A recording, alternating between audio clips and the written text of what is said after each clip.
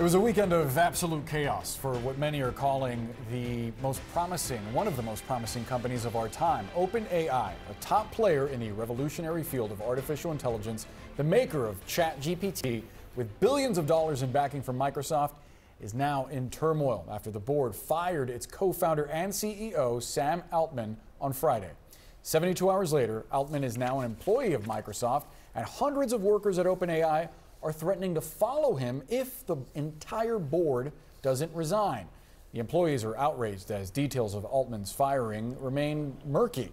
In its announcement Friday, OpenAI claimed that Altman was not sufficiently, quote, candid with the board, but they didn't delve into the specifics. And now Microsoft, a huge partner of OpenAI, is coming out as a big winner. CEO Satya Nadella has already hired Altman himself and some of his co-workers, and Microsoft says it is still committed to its a record high just today. Remember, this is not your average corporate reshuffle. OpenAI is a powerhouse in the tech industry, pioneering tech that once was thought to be the stuff of science fiction.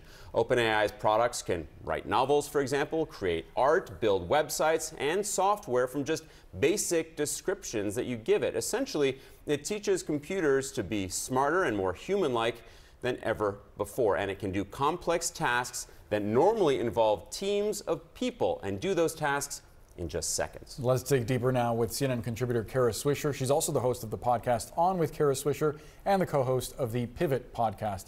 Kara, this is just a mess. You've been talking to sources all weekend that were close to all of this. First, tell us where things stand right now, and then step back and give us the context of what this means for AI more broadly.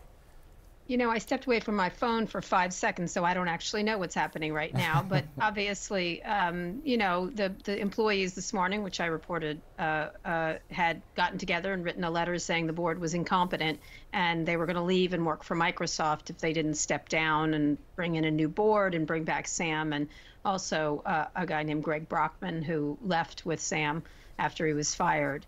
And so I don't know where it stands. Microsoft's now going to create this new division. It certainly has an investment in OpenAI, but it doesn't have to give it all its money if it doesn't keep up commitments. And it's really hard if, you know, 500-600 people of a 750-person staff leave a company to keep its commitments. So it's in a crisis, and this board has to step down. I don't think it has any other choice. Wow. Would that change anything, Kara? If the board stepped down, is there any way to reverse course? Would Altman ever come back to OpenAI, or has the die been cast? He's over at Microsoft now. It's a lot of, it's like a multiplayer game. I don't know what's going to happen. Of course, he could come back and Microsoft could get a board seat and control. It could change the governance structure.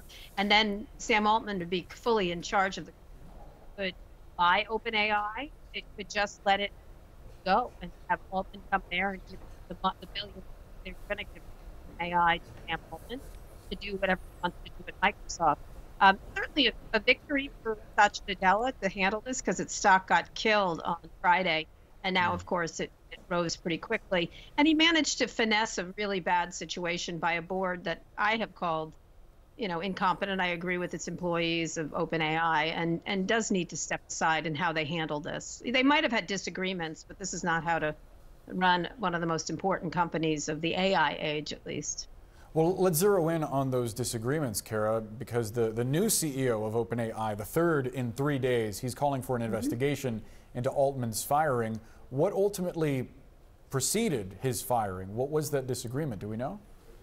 I do not. I have tried to get that out of them, and that's one of the issues, the lack of transparency. They kind of said that he was a liar, but then didn't say what he lied about, and they wouldn't be open about it. And then one of the people who led the firing has now recanted and said that he supports Sam Altman. He signed that letter, which was weird. The chief scientist, he's a well-regarded technologist, and he was right in the middle of it. And then suddenly he wrote an "I'm sorry" on X this morning. So I don't know. I guess, you know, I was joking. It's like the Taylor Swift song, "Hi, it's me, I'm the problem, it's me," that kind of thing. So I don't know what's going to happen to this board. There's now 3 people left, and we'll see what they do. And I think if they don't step down, I mean, you can't operate a company without employees. And I suspect this morning it was 505 of them. I suspect it's very close to the whole company leaving. Yeah, potentially huge implications for one of the Yeah. front runners leading in this revolutionary Yeah. new technology.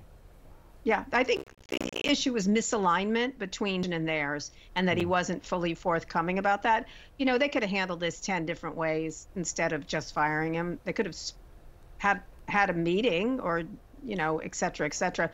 Instead, they took this rather. They're very concerned about safety and everything else, but then they wouldn't give specific issues and said it wasn't a specific safety issue either. Yeah. So who knows?